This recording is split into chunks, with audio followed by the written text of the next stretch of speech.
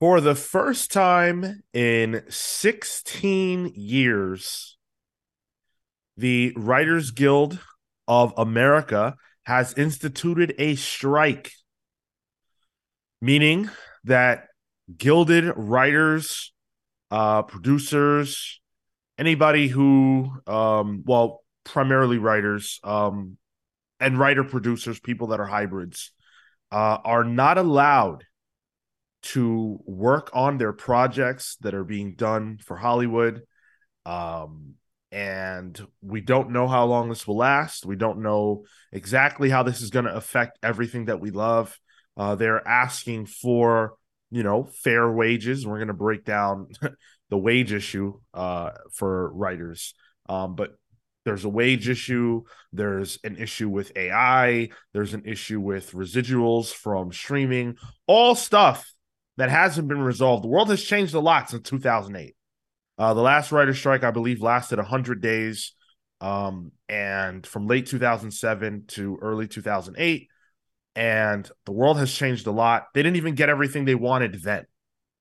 So here we are, 2023, and we have yet another writer's strike. We're going to talk about how this is going to affect comics, right? So, like core comics, which it did back then, even though comic book writers are unaffected because they're not unionized, unfortunately. But it affected them back then. It will affect comics now. But also, how is it going to affect comic book movies and television shows? We have a lot to say about all of that.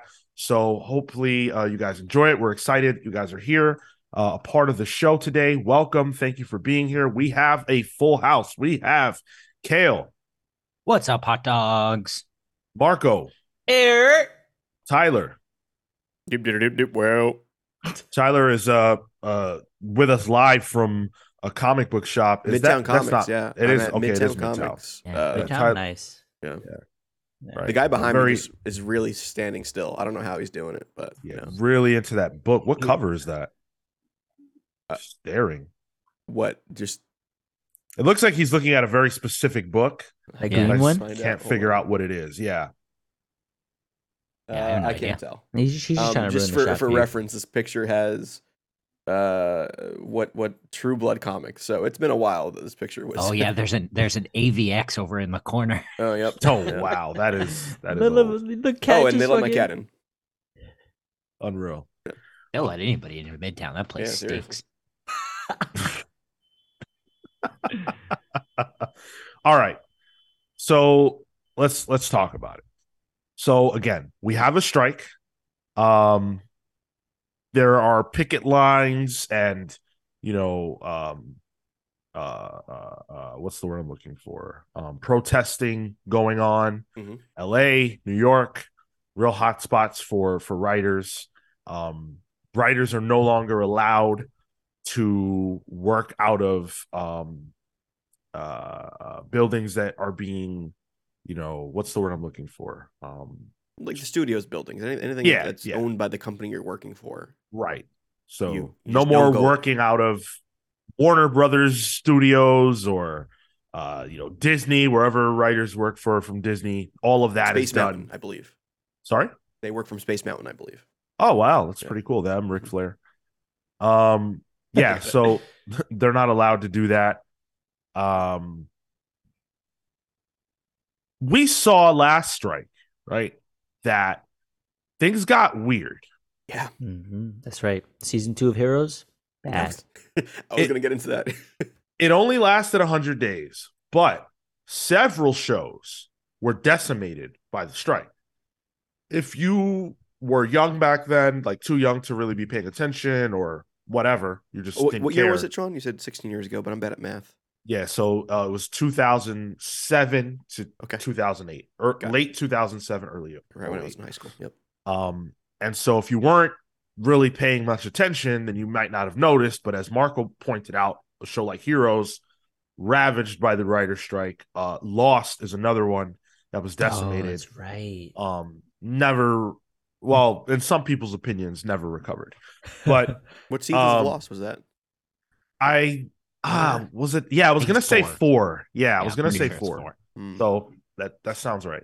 3 is like the best one. Yeah. So shows got really, really annihilated by the writer's strike, having to like come up with stuff on the fly, with no actual writers able to work on it. And it was a disaster. It was a real disaster. But I want to say before we really dive into the conversation, there will be shows, there will be movies that are hurt by this, just like there were before. That's okay. That's how it has to be. This is happening. Marco disagrees. I'm glad. This is happening because we live in a new world where these studios are making so much money. Unbelievable amounts of money. And yet the people who are responsible for the money, because you can't, what are you going to do? How can you make Iron Man 4 with no script? Right? You can't. Someone can come up with something. With no script, though. Because someone can come up with something, but it's not going to be high quality. Right? So the people that are writing the script deserve fair compensation. How come they can't get proper residuals off streaming? That's ridiculous. So up front, that's how I feel. These people deserve to be paid. And if our movies and television shows have to suffer for that, well, then pay up. Hurry up. Yeah, I think Kale and I, having both gone to school or going to school for writing, kind of with you, Sean. I've been to school for writing 3 times. Yeah. I don't know what Marco thinks is going to happen here, but whatever, he's digging his own grave. I'm being facetious. He's playing devil's asshole. That's what it's called, right? Feels good to be back. and so if you don't understand the problem, TV writers, TV staff writers earn less in some cases than comic book writers do. Yikes. Yeah. Ed Brubaker posted in his newsletter, quote, "In case you have no idea what's going on in the world of TV and film, the studios and the streaming explosion moved from doing pilots and launching shows to running small rooms to generate an entire season and paying everyone crappy fees, and some rooms going on as little as 4 weeks. While a lot of this doesn't affect someone like me because I'm not a young staffer trying to start a career, it's an untenable situation for the industry at this point. People assume everyone working in film or TV are millionaires, but sadly this is not true. Most moderately successful comics writers earn more than the average TV staffer makes, and that staffer works much longer hours under much more stress. I know, I've done both gigs at the same time." Keep this in mind. This is so important to say. When you look at Lost, when you look at really any show from that era of television, and then the era of television that we're in now, that's a non-streaming show, look at the difference. You had Lost, which had 22 episode seasons. So what does that mean? That means that every single week, those writers are being paid to work on Lost every week until. Go ahead, Kale. Sorry, 22-hour-long episode seasons too. Not just this isn't right. This isn't a half-hour bullshit. It's not a half hour. It's not a variable amount of time. It's a set amount of hours that the show is on the air, and you have to write those episodes with those writers' rooms full of people that are talented and vibrant and being paid. Now you have what they refer to as mini rooms, which are small groups of people who are working on these shows, and then they come up with all these ideas in a blitz, and then they get whoever to write, quote unquote, the actual episode that goes out. These seasons are half as long in some cases, sometimes even less than half as long, and they're basically getting as close as they can to scabs. So not only do writers not have the opportunity to really learn what it's like to be a part of a real writer's room and have to bring a show to life week over week and go through that and be tested, forged under fire. Instead of that, they're getting paid scraps to make the next Stranger Things possible. It's a joke. And they're not even getting paid well to do it. I not realize that you don't get, and I guess that makes sense because streaming wasn't a thing before, but like to not get paid out on those things is wild because that is the way that market has shifted, and especially even over like the pandemic, that was the only thing that was going on, if there was any TV at all. So the fact that you don't or cannot get paid off of that is just extremely unfair. Even some of those shows that do run, longer seasons, like sitcoms, even those writers are not getting paid well because a lot of the rewatchability from that comes from streaming. Think about The Office. People subscribe to Peacock for The Office, and if that just wasn't in their contract when they were writing, so like because it didn't exist before, we're not gonna deal with it now. We're not gonna rewrite that to give you more money. So on top of that, there are writers who do have I believe it's a 5% residuals on streaming, but the services have a game they play, which that's how business goes, where they report a loss on everything. So because they're reporting a loss, the residuals never come in. Oh, damn. So even the meager amounts that some of the writers would get, they're not even getting. Damn, that's fucked that they play into their own inefficiency. Capitalism, baby. Yikes. That shit's in the Constitution. Do not pay a writer. The definition of a business literally is like, not literally is. The definition of a business is, it contains the phrase must make profit. These days, yeah. No, period. Like that's enshrined. And then I just looked at good old friend David Zaslav. How much do you think he was paid last year? Money. If I had to guess, like $150 million. Just his exec comp package was $39.3 million. Okay. Yeah. Well, he deserves more, frankly. He needs those extra yachts.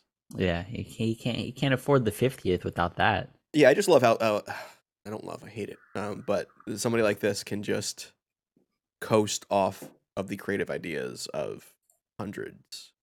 That is what generates this dude money. And this guy can have more money than you can even do anything with. His money is probably not being used for anything important. To be fair, all his money actually came from throwing out all the stuff that people made. Oh, yeah. Well, I was gonna say like your point is well taken, but Zaslav's not a tremendous example because he came from Discovery, which doesn't really do scripted television, which explains why he doesn't care about any of this shit. Because for him, sure, yeah, doesn't matter. But yeah. In the case of something like Disney, Mr. Iger, it's more egregious. And we should talk about Disney right now, I think, because Disney is once again in the news as it relates to this for something very bad. Why? Because now studios are demanding, not asking politely, but demanding that people who are writer producers or showrunner producers, people who have those dual skills, that they come to work. Yep. Ooh. And that they do that even if it means that they might get admonished or fined or whatever by the Writers Guild. And so I'll go to the Hollywood Reporter article that actually contains the letters that are being sent out. So this one, there's two letters that they have. One comes from ABC, and the other actually does come from the aforementioned WB Discovery, although that one's a little different. But we'll tackle the Disney one first. And so this is what it says. It is unfortunate that we find ourselves in the position of a strike by the Writers Guild of America.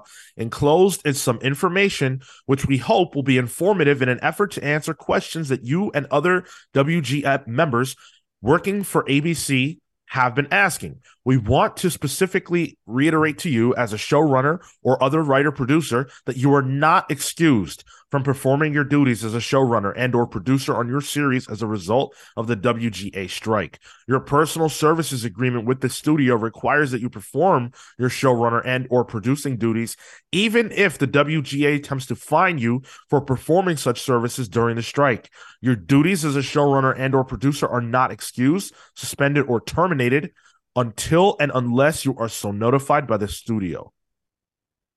This comes from Bob McPhail. This is a big fucking fail, Bob. In 9 times out of 10, those roles that aren't writers' roles require writing. Of course they do. Yeah, He's specifically calling out writer, producer, writer, showrunner. They want you to write. You need to make edits on set, like if you're allowed. They're forcing people to scab, essentially. Yeah. They also included a Q&A about the strike that only reinforces all of the ways that the WGA cannot prevent you from working, which is obvious. That's obvious. We know that. The writers are choosing not to work because of the conditions. Obviously they can. That's what a strike is. So Disney just comes out looking like shit. And you know what? It's kind of hard to blame them because they've got a whole host of Disney Plus shows that have pretty much sucked since the start that they need to shore up, right? And they've got some coming down the pike that really have to be good. They really, really do. So they don't want this at all. They've got Blade, a movie that has been in development hell for years now, is just found its writer. I think it was last week. And it's halted. Yep. It's shut down due to the writer's strike. You think Marvel wants this shit? They can't handle this. MP in the YouTube chat says, talk about a tone-deaf response from Disney. I don't think it's tone-deaf at all. No, this tracks. Yeah. They know exactly what tone they're taking. Yeah, they took forever to even do anything with the union for Disney cast members for like the parks. It wasn't until Iger came back that he extended an olive branch and resolved that. But yeah, Sean, didn't they also announce that I think like yesterday that Disney plans to begin filming on Fantastic Four by the end of this year? Yes, they did announce that. And that's not unreasonable because that's a long time from now. But Thunderbolts and Deadpool 3 are going to start filming very soon, independent of the strike. They don't care. And my thing is, hey, if you have a script that you're that confident in, sure, go ahead. But as anybody who knows anything about movie making knows, most of the time, the script you start filming with is not the one you finish with. So what's going to happen then? I hope your actors like improv. And? Yeah. Can't wait for that. Can't wait to see how good Thunderbolts is when all those actors have to start improvising their lines. And I know Amazon's Rings of Power season 2 is also filming without writers. Right. Jeez. Which, good luck with that. We'll see how good Ryan Reynolds is, how funny he is when he doesn't have somebody feeding him lines. We'll see about that. Hey, he's got a football team and a phone company to run at the same time, so he's a little busy. Does he have his gin company as well? Oh yeah, true. Yeah, aviation, pretty good actually. It is. Well, and his fake relationship. I mean, Blake Lively. Yeah, That's there's no way that's love, dude. right. It's that manufactured. That means I still got a chance. That's what I'm saying. And if somehow you're unconvinced that writers are treated unfairly, because on this podcast and a lot of the discourse in general is and it's comics focused is about artists, and it's about how artists are mistreated, and no one is going to dispute that. But writers really do get the short end of the stick in a lot of situations, and this is one of them. Here's an example. So Michael Waldron is the writer of the movie Doctor Strange and the Multiverse of Madness. Okay. And a lot of people do not like the script on that movie. I think that movie sucks. I did not like that movie. And Xochitl, I forgot how to say her name, the woman who played America Chavez. Oh. Miss Gomez. I'm sorry. I apologize. She is quoted as having responded to some of the criticism that Waldron received. And she said, y'all need to stop hating on Michael Waldron. They asked for 33 rewrites. None of it is up to him. 33 rewrites. That's OD. How much do you think he got paid? 33? Listen, he's blessed to have gotten to work on Doctor Strange. He should be happy that he has the job. Even if you got paid for every single one of those rewrites, your life is stalled because all you get to do is write Doctor Strange. Yep. You're buried in thoughts and rewrites and constant fixing studio notes 33 times. Who wants to? One time you get studio notes, you don't want to deal with that shit. 33 times? Do you even have new ideas after 15 of those rewrites? You know how hard it is to write a script for a movie? Well, especially these Marvel ones where, it's built by committee and whatever the effects people can do, Right. One of those rewrites was just writing out the word Shumagorath in every probably some truth to that. Yeah. You misspelled it, actually. So it's just a disaster. It's a disaster all the way around. And one of the things that the argument is about, one of the reasons why we got to this point, is because of AI. No. So Buckle up. So I'm going to refer back to Ed Brubaker here on this. So he said, quote, "They want to have the option of using our writing to train AI software to write scripts, something that can't even be copyrighted, so that's a bit chilling. Imagine a future where an exec hands you a 10-page document generated by an AI program, prompts, outline for an international action film, things blow up, no sex please, and asks you to polish it at a low rate for a week. Fuck that idea forever and burn it to the ground. That's my position. Writers are already treated enough like jukeboxes in Hollywood, and we aren't. I'm not worried about AI writing anything with any meaning or humanity in it. But how many movies have meaning or humanity in the first place? And actors had better start worrying about AI if there aren't already. I saw Harrison Ford say this next one is the last Indiana Jones movie. And I was like, yeah, you wish. They'll be putting your face on somebody else's body for 100 years. This is not a future anyone should be welcoming, even trolls, but many of them are already AI bots, so whatever." Oh, damn, I feel called out. Brubaker with the fire. Yeah. It's horseshit. Yeah. Marco, this is what we're talking about. We called this, only 2 months ago?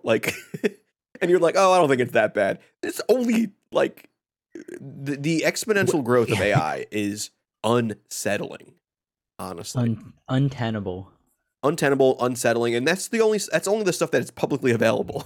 Yeah, we only heard about it 2 months ago. And this is not even advanced shit. This is just a language model. So the fact that it'll continue to improve. I mean, oh no. I don't. I'm of two thoughts, right? Of this as an iterative technology is incredible and fascinating, and I think that it will impact more and continue to, but there has to be a system to allow it to work, to work with people, because I think right now, the approach has been it is going to replace people. And I think, to the point that was brought up in that comment, you have to clean up a lot of the work. And so that's still a thing that writers will have to do. And I think you'll ultimately end up having to pay less for writers or need less writers, because the tool helps out in, as does anything else in an advance of technology. Like you didn't need as many camera people. You needed more camera people back in the day, but as technology has improved, you need less and less, maybe less editors. The way that it helps production is interesting and valuable for the movies being made. However, that impacts the creators. So like, I don't know, it feels dirty either way, and I'm interested to just see how the technology helps. Like, I think replacing people is not helpful to those people, but it is helpful to the overall process and long-term vision of producing movies, producing TV, and I don't see that as inherently bad. Let me ask you a question. Wait, just quickly. Twitch just lit up from Kefis. Yeah, I just saw it come through. I didn't even like. I was like, okay, I'm gonna come into this episode. I'm gonna try it. I'm gonna try, and I'm gonna have a conversation. And Kefis said, "Nah, fuck that." It's not a good tool. It just reiterates. No, dude. It's interesting that you're able to use this model, right? To like, I think people are realizing with this technology, we're valuing the shit that we say and the way that we humans think a lot more than we actually have been, or that we should be. Who is humans? Really? We shouldn't value the things we say. Is that no? I think that this technology is showing us that our use of language is not as incredible or unique as it has been. You're using a model to be able to describe. God. We're using a model to literally be able to talk to ourselves, right? And it has no world model. It only learns off of it learns only off of combinations of words. It does not actually have to exist or have perception of an outside existence to be able to produce that language. Well, it needs context, though. It needs context, and that's fair. That's the context that we provide and provide direction. But what I'm saying is, like my dad recently used this for helping him generate a business model, to outline a business model, which I think that's fine. I guess that's where I can see it as a tool. That's like, it's like Word or something like that. I think once you start using it to replace the creativity aspect and the human aspects of stuff, that's when you get into an issue. But why didn't he use somebody for that? Because it's the same reason why everyone else is using AI. It's easier and it's free. I think that's a very justifiable use for AI. The framing of something to give you an idea of what you personally need to do after the fact is one thing. Coming up with a business model, sure. How else would you learn that? You would go on YouTube and look it up. So it's not that dissimilar. But when you're talking about art, how does AI streamline the process, help the writer figure out how to tell a story? If you went to school, you don't need it. If you're relying on a tool, you're probably not very good. You're not going to get any better. And I don't see how that's helpful. As a storyteller, if you as the creator, as the artist, are not sufficient enough to tell the story, then you're probably you need to get good. But then you're assuming that the person is using it to replace their own skill. If you provide it with good prompt, if you provide it with good detail, a good writer will use a good tool, and will use it well, and the outcome should be better. How do you know that? How do you know that the outcome is better with AI than the human brain? You're telling me Alan Moore needed AI to help him draft Watchmen? No, he sat the fuck down in front of his typewriter and he got it done. That's what you do when you're talented. When you're shit, you use AI. And it's not even talent, right? It's work. Right? Writing and creating isn't just a one-time thing. And I think that's a huge problem that people miss. Writing and good writing is rewriting and rewriting until it's perfect. And that's the problem with this perceived AI and what it can do and what people want it to do. You're gonna farm out AI garbage and then have people retool it. Why not just have the people do it? I mean, yeah. Costs. Yeah, it goes back to Tyler's point on cost saving, right? But you're going to get a writer anyway. Yeah, but you don't need you're going to get one that does a specific job as opposed to a room. I mean, right. We know people. I don't want to out them on the show, but like we know people who have been replaced by AI, and whole divisions of a company were replaced by AI, and one person who then cleans up the AI. Just an editor. Yeah, there's a distinct removal of whole sectors of jobs that is replaced by people who just read AI and humanize it a little better, which that's only now. Like imagine when AI gets even better, where you don't even need an editor at that point, where it can fully mimic a human thought or expression. Then the job's just gone. You don't need it anymore. Yeah. So I have two questions. What happens to those people when those jobs are gone? Exactly. Yeah.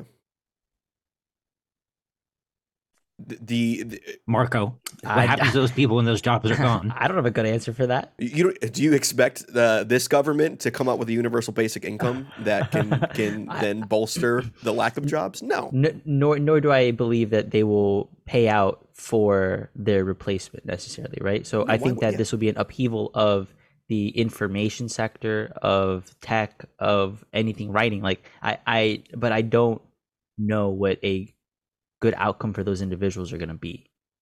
Farming. My second question is, what to you, Marco, because you're the one defending it, is the difference between art and content?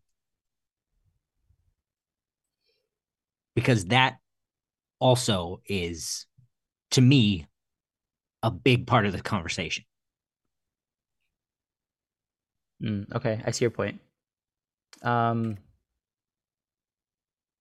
Art can be content, but content does not necessarily have to be art. Sure. Content can be a bit more reproducible, advertorial, and I think that makes a difference. But what is that? What does that ladder up to? What's your bigger point? What's art? My bigger point is that a machine can only make content. We've had this discussion. I disagree. Okay, then what is art? What's the difference between art and content? If a machine can only reproduce based on something a human has already done and has something that has been fed into it, then it's only making content. I think if it's producing it without that human interaction, I will grant you, to me, that is not qualified as art. But once a human touches the tool, the output therein, I think, becomes that art. Unless it is automated and doing its own thing without a set parameters, I think it's just outputting. But once it interacts with that human, that makes it that art piece. So a human pressing the enter key is art? Hey, dude. Somebody gave it an idea. Somebody cleaned it up. Somebody made something using this tool. But that tool, that thing, that even if a human put it out, the machine is basing its output on things that have been fed into it. Jim Bartell's art, Greg Capullo's art, Jordan Gibson's art, Brian Bendis's art, like X all the, yeah, right. So it's feeding off of other humans' art. It's not making its own content. Yeah, it lacks innovation. What you said before about it, if it were just churning out things, to me that says more about art without the human interaction, that says more to me about art and the robot than having a human use the tool. All right, I'm gonna jump in because I do want to shift the conversation, but I think we've got a couple of comments worth pointing out. MP says art requires human expression. Art is human expression.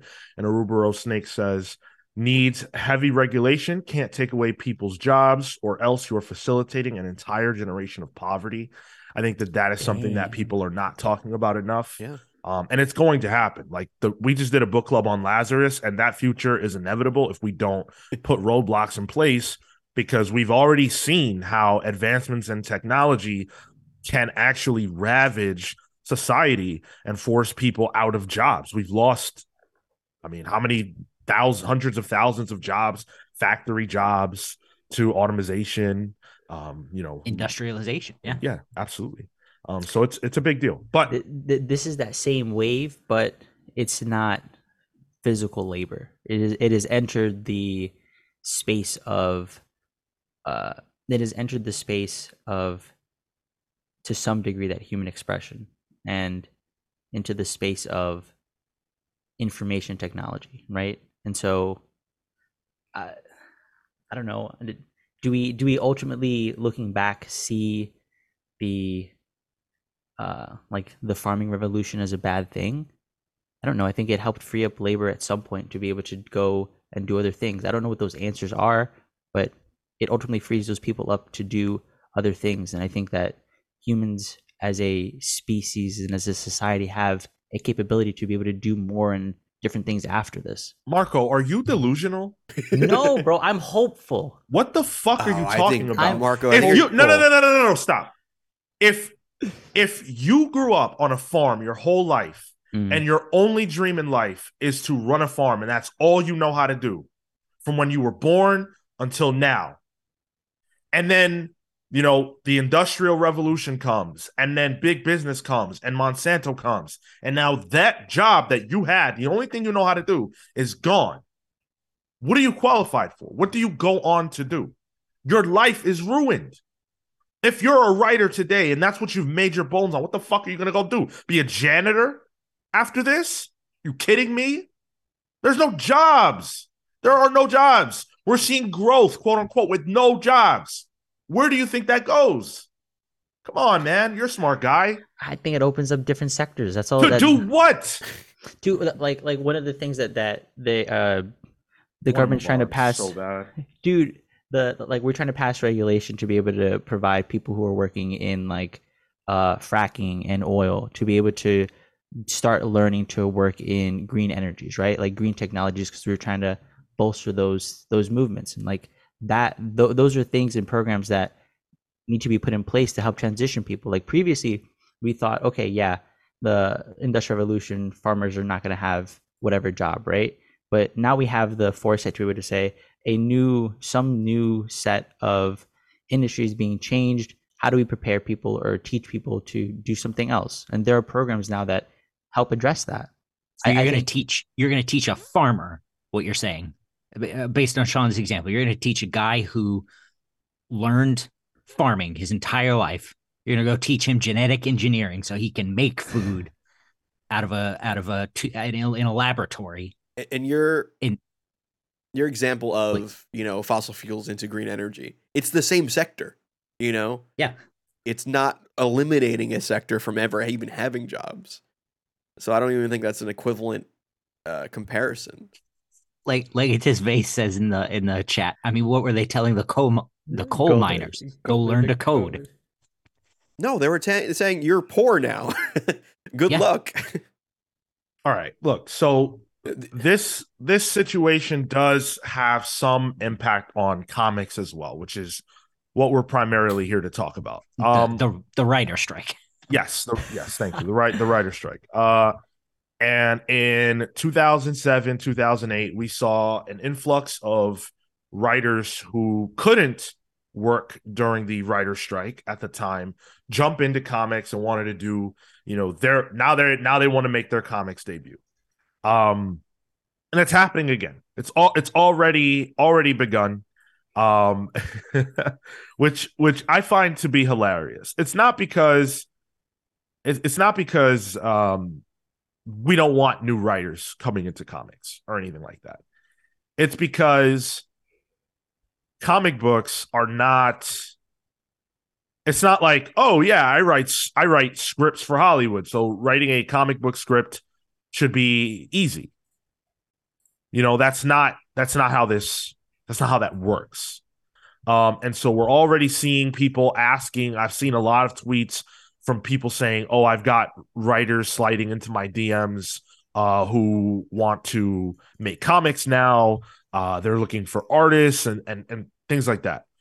And so, what happens then is, oh wow, hey, here's this dude who wrote for Stranger Things as an example. Let's bring him on to do a DC horror book. Let's have him on Night Terrors. Obviously, that's not possible, but just follow my example.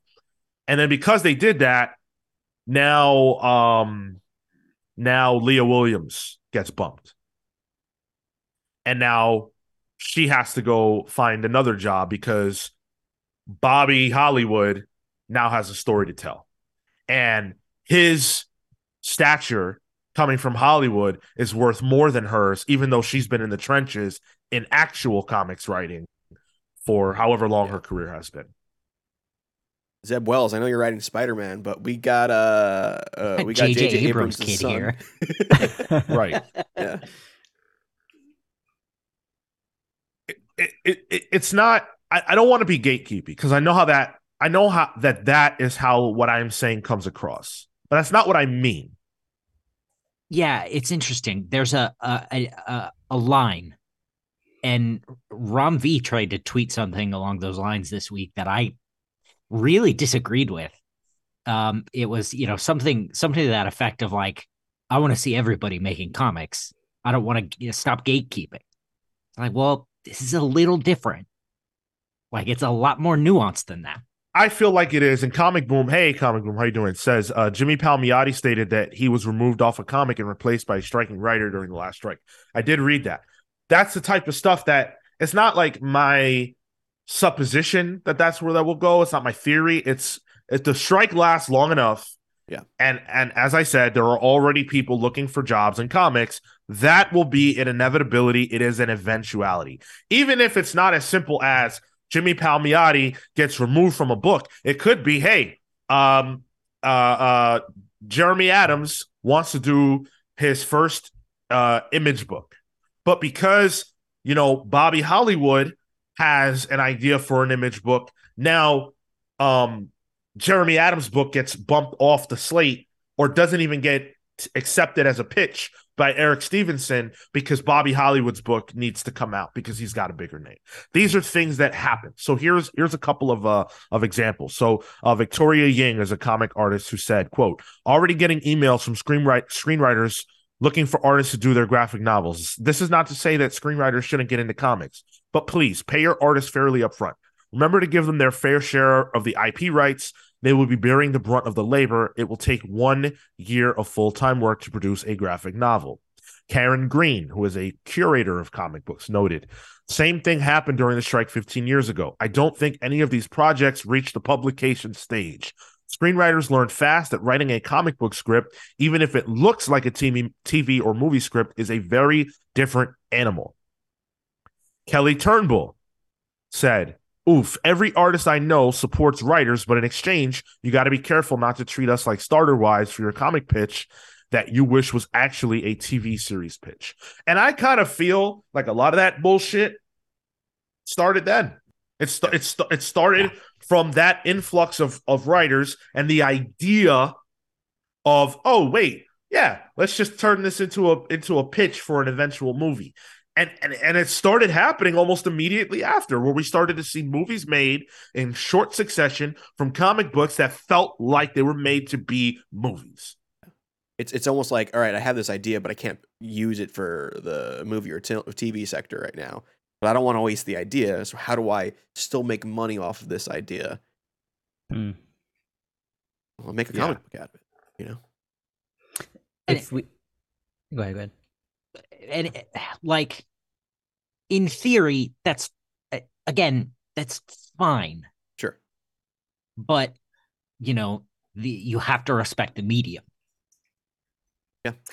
That was gonna be my question. Is, I mean, are these writers gonna come in with a very set perspective on what a comic book should look like, and will that influx affect the, not the quality of story, but like, will that affect, I guess, the trend of how these might be published moving forward? Like, we always make the comment on how certain writers write for the screen. Are we going to see more of that? Should these writers come in and that influx into the comic space? I don't think so. Comic book writers have no union, so they have no way of guaranteeing a lot of these things. Well, and if I'm understanding what you're asking, like if a screenwriter doesn't understand how to use a comic script, it's not going to work. Or the medium. Right. If they don't know how, if they don't understand the medium, if they've never picked up a comic before in their life, they're not going to be able to make a successful book.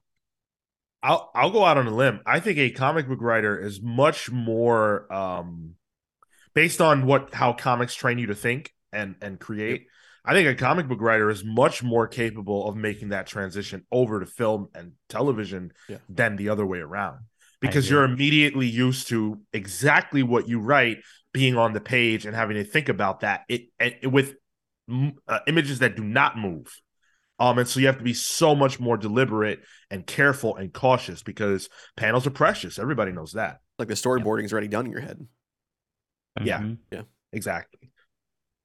Yeah. My screenwriting professor, one of the first things he said was, when I brought up that I'm a comic writer, said that, I encourage all my screenwriting students that if they have a big idea that they can't get made, to look into writing comic books and graphic novels. That made me go, ugh. That felt... I don't think we're gonna get along. That felt icky. I was right. I'm having a hell of a time with this guy. And Comic Boom said DC and Marvel are way more biased towards Hollywood writers than ever. I think they're way more biased towards everything but a comic book writer. Yeah, YA writers. It feels like wanting to be a comics writer is the absolute worst way that you could actually get into comics nowadays. Yep. Like, think about the writers that you know and how did they get into the business. A lot of them have a background in something that's not comics. You told me Ta-Nehisi Coates wasn't a comic book writer from starting off? No way. Snyder, King. I mean, the list goes on. Even if you go back to like Jeff Johns, who we love and who has made his bones in comics primarily, he started off in Hollywood. So the only one I can think about is like Dan Slott, like literally started in comics. Yeah. As a lying intern, but hey, listen, it worked for him. Yeah. So look, I don't think we're trying to say that screenwriters can't become great comics writers. We've seen it happen. It's not like writing comics is that much more difficult or anything. But if you don't give a damn about the medium and you're just doing it because you want to get your story out there, it might not even necessarily be for a check. Money's nice, but you might be like, hey, if this pops in a year, I could be in production on my comic script. So to me, that is the nasty part. Right, like that's the part that I don't really care for. But if you honestly want a shot at comics and you love the medium and have respect for it, then yeah, absolutely, by all means. I mean, you see a lot of comic writers, especially during the strike, saying not, kind of, aligning with the people striking, not to scab, because I'm sure a lot of production companies will want to get people who aren't in the Writers Guild to start writing. Yep. And who what medium, I guess, is the most compatible and thought? It's probably comics, and a lot of comic book writers probably are not part of the WGA. And comic books don't have their own union. So there's probably going to be some studios reaching out to comic book writers, and I think a lot of comic book writers are cool with saying, screw that. So the inverse also, I feel like it's a respect thing, you know? Like we're not scabbing for you. Don't like reverse scab in a way. Don't knock me off of my flash book so you can, write Ezra Miller, who doesn't even act like Barry Allen. But yeah. It's a very, very difficult situation that I Yeah. think really brings out it really requires everybody to bring out their moral compass. And figure out, what makes the most sense for you. Like, hey, you might not give a damn about comics, but you might need to put your kids' food on the table. Yeah. And at that point, who can say anything to you, right? So it's very complex. At the end of the day, we're talking about creators and we're talking about people who are pretty much not treated fairly in any industry that exists. Like any area in which there are creative people, you will find people who are being abused. Yeah. Yep. Like probably by and large. And so that sucks. Look at this. Faith also says on YouTube, the current economic troubles are going to truly challenge the ability of the union and strikers to prevent people from seeking side work. It's interesting because 2007, 2008 was one of the last financial crises as well. And so, this doing this is just cyclical in that people need to live, to your point, right? And so, if you desperately need the work, it's hard to blame. Yeah. Examples of writers who went from one industry to comics succeeding, I think there are quite a few. Yeah. I think we laid a few out. I think Kevin Smith, even though he's not writing consistently, he obviously had successes and his books are celebrated to some degree. And then we talked about Snyder, King, Ram V. Where Ram V came from? He came from science, engineering. Yeah. Okay, well, so that doesn't count. That's academia, I believe, and research. Yeah, but Tyler, correct me if I'm wrong. Christopher Cantwell came from *Halt and Catch Fire*. *Halt and Catch Fire*, and he worked in some ad marketing as well. Yeah, that's a great example. I think there are quite a few really good examples, and if we really sat and ruminated on it, we could come up with more.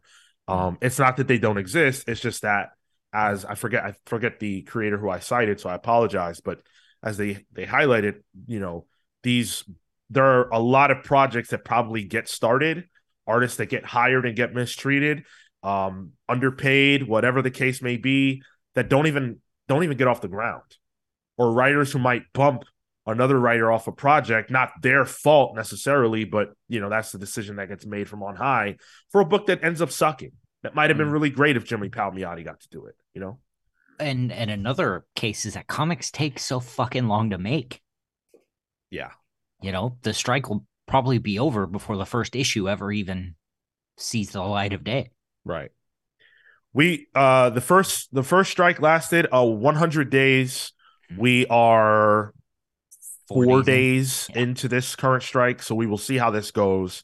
We probably won't see the direct impact on comics or otherwise for some time, but 100 days was all it took to ravage Heroes, Lost, and others, and really change that industry.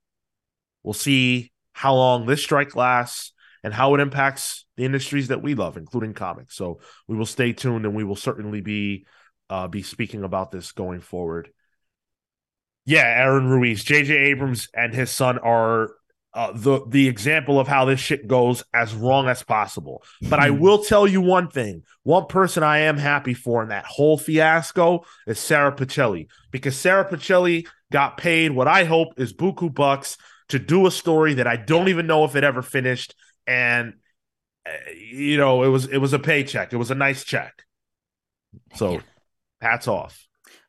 Interestingly, I just quickly Googled some of the issues of the strike for the 2007, one of them being DVD residuals. And so before it was only to tape, and so they had to fight to get DVD. So hopeful for the streaming pieces in that case, because they managed to get it, they managed to negotiate. So what's coming around the corner? AI is gonna fucking feed Netflix into your brain, and they're gonna have to figure out how to strike against that next too. Get a residual for using my thought brain process. I don't know. Yeah. The eye brain. The eye brain. Yeah. We have a lot more show to do. Thank you guys so much for participating in that conversation with us, live commenters. You guys are the greatest of all time. Thank you so much. Apologies for anyone who might have punched their, whatever screen you're watching when Marco was talking. We will not be paying out any broken phones or computer monitors. I apologize. Marco will. We won't, but Marco will. Yeah. Mm-mm. Yeah, well, Marco will just ask ChatGPT how to resolve your feelings, and then he will then be able to assuage you of how angry you are about it. That's right.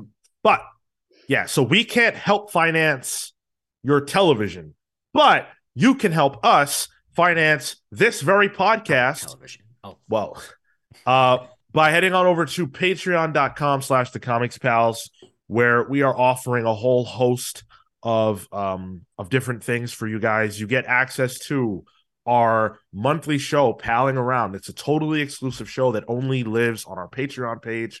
So if you want to hear us unfiltered, uncensored, unbothered by being a part of the YouTube partner program, head on over there and you will get access to that. You get to vote in our book club poll. The next book club poll will be going up this upcoming week. So if you enjoy our book clubs, know that the ones that come out are voted by our patrons. So that's something that happens also. Tyler, you look like you want to say words. Yeah, I just want to say any money that we get from that will also be used to buy Marco's emotion trip for his positronic brain. So it's on the fritz right now, so like yeah, it happens. the warranty expired. Always really need happens to get when the that warranty upgrade. expires. Yeah, I need it. Always appreciate you, Kefis. Speaking of Kefis, one of the other things that you get is a nickname and a shout out on the show. And Kefis is on that list. So thank you to Thunderstruck, Rebecca Alejandro, the Night Stalker, Harris Nijinsky, Brian Demolisher Del Pozo, Kefis the Incorruptible, Momentum Mike Elliott, Starcross Catherine Stars, the Hound of Justice, Atomic Hound, Dan the Truth Trudeau, Joel Justice, and Jalen the Sanguine Sorcerer.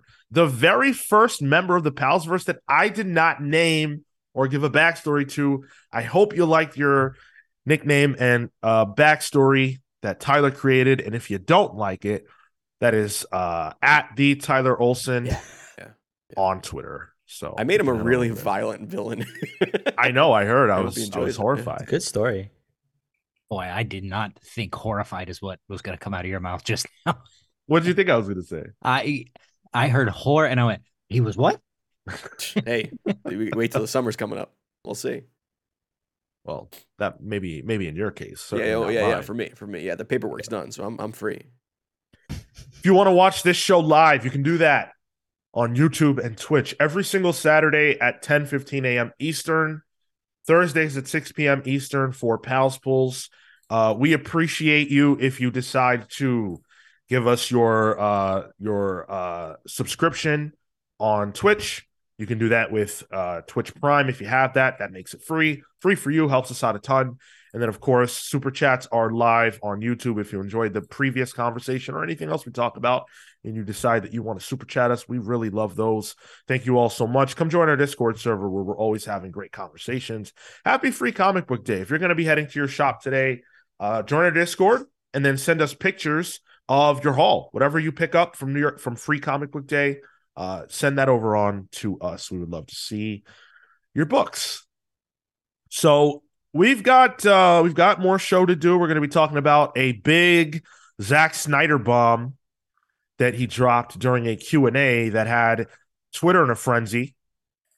We've got some new book announcements from DC, and we're going to be talking about our core comics memories. So that should be a lot of fun. But before we get into all that, I have a question for you guys.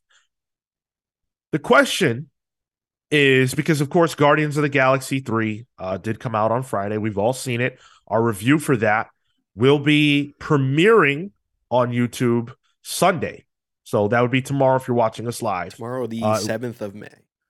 Yes, the 7th of May it will be premiering on YouTube. So you will be able to watch that as you get to hear what we thought. But now that that's closed and the trilogy, the Guardians trilogy, has come to an end, I thought we could discuss and rank our favorite trilogies from the MCU. So, there are a few. We have the Iron Man trilogy, we have the Captain America trilogy, Spider-Man trilogy, Ant-Man trilogy, and the Guardians trilogy. And so, real quick, we're just going to rank these in order of least favorite to greatest. So, your fifth is your least favorite, and your first is the one you like the most. Tyler, go ahead. I'll go. This is a little tricky, honestly. So I'll go with my least favorite. My least favorite, I think, is the Iron Man ones. Personally, I think the Iron Man ones are my least favorite. I think there are some good ones there, but a little inconsistent. Then I would go with, weird, Spider-Man as weird. my option there. Which is strange. The next one will be Ant-Man. And Quantumania really ruined Ant-Man. Ant-Man had the potential to be my favorite trilogy of Marvel movies, and Quantumania just pooped the bed. Then I'm going to give it to Guardians. And then I'm going to give it to Captain America. Captain America Winter Soldier is still my favorite Marvel movie of all time. Nothing's beat it since. But I don't want to give my opinions on Guardians of the Galaxy Volume 3 just yet. You got to wait for that show. I'm not even going to tease you. But you do see where that lands in my ranking. So maybe that gives you a hint. But yeah, those are my. Thank you for the sub, Viler. Appreciate that. Marco. Least for sure. Ooh, it's a toss up between Iron Man and Ant-Man. I'm gonna give it to Ant-Man because that is the most recent bad taste in my mouth. And then I'm gonna do Iron Man. One that's like that's good, that's solid. Probably the Spider-Man trilogy. Then Cap, and number 1 is the Avengers. Okay, Gail. The Avengers. That's not on the list. Wait, yeah, that's not there. Oh, was it not? No. Dang it. The Guardians. Wait, See, so you're making Space Avengers. Space Avengers. So wait, so what did you say about Guardians then? So then Guardians would be the top trilogy in that case. Okay. All right, cool. Shoot, we just got another follow, but I missed it. Thank you, whoever that was. Tyler, you're muted. It's Bago Ferret is who followed us on Twitch. Okay. Sounds like a Star Wars character, but I appreciate it. Thank you. Bago Ferret? Bag of Ferrets, maybe? Oh, Bag of Ferrets. Yeah. Okay. Gail? Number 5, Spider-Man. To no one's surprise. Nope. Number 4, Ant-Man. Number 3, Guardians. Number 2, Ant-Man. Number 1, Captain America. Woo! Okay, so does that mean that you are valuing the first 2 Ant-Man movies very highly, despite not liking the third one, or do you like the third one more now than you did? Where was Ant-Man? Was that Ant-Man was number 4. Oh, I'm sorry. I heard you it said was it is 2. two. I thought it was 2. Yeah. Did I say 2? Yeah. Yeah. No, Iron Man was number 2. Oh, okay. Gotcha. Okay. All right. Ant-Man was 4. No, Ant-Man was 4. Spider-Man was 5. Guardians was 3. Iron Man was 2. Cap 1. Gotcha. Kale, there's an All easier right. way to do this. If you just write in ChatGPT what your ranking of the trilogy should be, it can just give you a He better forgets sometimes. He's at that age. I have a thing called a pencil that I could also. There you go. You know what? I've been ruminating on this a little bit, and it's tough because I don't find any of these trilogies to actually be bad. But I'm gonna say Iron Man is bottom tier because as much as I love Iron Man 1, I despise Iron Man 3. So like it's neutralized. Okay. Iron Man 1 is neutralized by Iron Man 3, and Iron Man 2 is not enough. That badass Iron Man War Machine versus whatever his name was, Whiplash. As cool as that was, it's not enough. Then I would have to go Ant-Man just because of how much I enjoyed the other three trilogies. I love Ant-Man 3, but I didn't care for 1 or 2 that much. That's right. You're like number 3. Yeah. So that would be the fourth one. Then I have to go Guardians, because Guardians 2, it's not my least favorite Marvel movie, but it might be the most boring that I've ever seen. But it still sucks shit. I could not Yeah. believe I hate that movie. Yeah, like that Aimless movie shocked me. Yeah. I really enjoyed the first one despite the Mhm. dumb dancing, but then part 2, I was just like, what happened here? And then I would go Spider-Man. I adore all 3 of these movies tremendously. I think they're all fantastic. Can't wait for the 4th one, and then it will no longer be eligible for this list. But nothing can beat Captain America. Yeah. I don't care for the first Avenger that much, but Winter Soldier and Civil War are in my top 5. They're that damn good. So yeah, it eclipses everything. And I think I would put that trilogy up there against trilogies that aren't from Marvel. Like, I think it's that good that it could compare to other trilogies as well. Like The Matrix? It's in that conversation, but The Matrix is the greatest thing ever made. So well, come on. Yeah. Like it always back down. But that's not a Greatest thing ever trilogy. made. So there are 4 point. Matrix movies. 4 of them. Oh, that's right. Yeah. Forget about that one. Yeah. So, and chat, please share your ranking. I see some. Share your rankings. Aaron Ruiz, we have Ant-Man, Iron Man, Spider-Man, Cap. Guardians. Oh, Cap American. I thought that was the next one. And Guardians, yeah. Okay. All right. I feel that. So I assume that means you've seen Guardians 3, and clearly that means you must have loved Join us tomorrow. Either on really YouTube. liked it or really didn't. Awesome. All right. Well, we've got some listener comments to get through. So Tyler, why don't you read these? Well, you get some satisfaction out of this. That is I've admitted that I do. I love it. All right. Oh, right off the bat, Sphere Mode on the Twilight of the Superhero series. Y'all, these videos were so dope. I'll definitely check out your other videos now. I'm really looking for comic channels that talk about comics more critically and discuss the background and stuff. That's just beat for beat retellings of comic stories. Agreed. That's why we do what we do, because we don't like it either. I hate book report sort of things. You know what? I don't even want that to be the message. I love Comics Explained. I love Comicstorian. Those are great guys, and they do great work. And I think that the success that they have had shows the value of that kind of stuff. It's just not what we wanted to do. There are great channels that are already doing that. Personally, for myself, I prefer to dig a little deeper into the industry and things like that. But there's a place for everything like that in comics, all kinds of conversations. Kushik Raja on what would be your Guardians of the Galaxy team. What I would do is the Annihilation trilogy. I would not only set the tone apart from Gunn's Guardians, which was kind of a funny, goofy vibe, into a war movie-like tone, but I would expand on the cosmic lore with the Kree and the Accusers and the Inhumans in space and bring in more powerhouses like Kalark, Quasar, and others. Yo, Get like a Band of Brothers Annihilation movie. That's Dude, not even like yeah. colorful. You know, like the MCU a tries Snyder to movie. make Get like Snyder to do space. No, not like a Snyder movie. I don't want it to be ugly. Like a Band of Brothers. Kale, I am so into that idea. Like, I truly think for what the Guardians movies were, for the kind of movie that they are, if we could get that quality, right, but just applied to a different style for the Guardians, that radical of a difference, I think that would be so cool. And finally getting space stuff that's like serious and warlike. Like, where's the war? The Kree Skrull War. Yeah. With the Guardians in that, the Annihilation story, something like that. Oh my god! Annihilators was a book. It was a team book just for that. Yeah.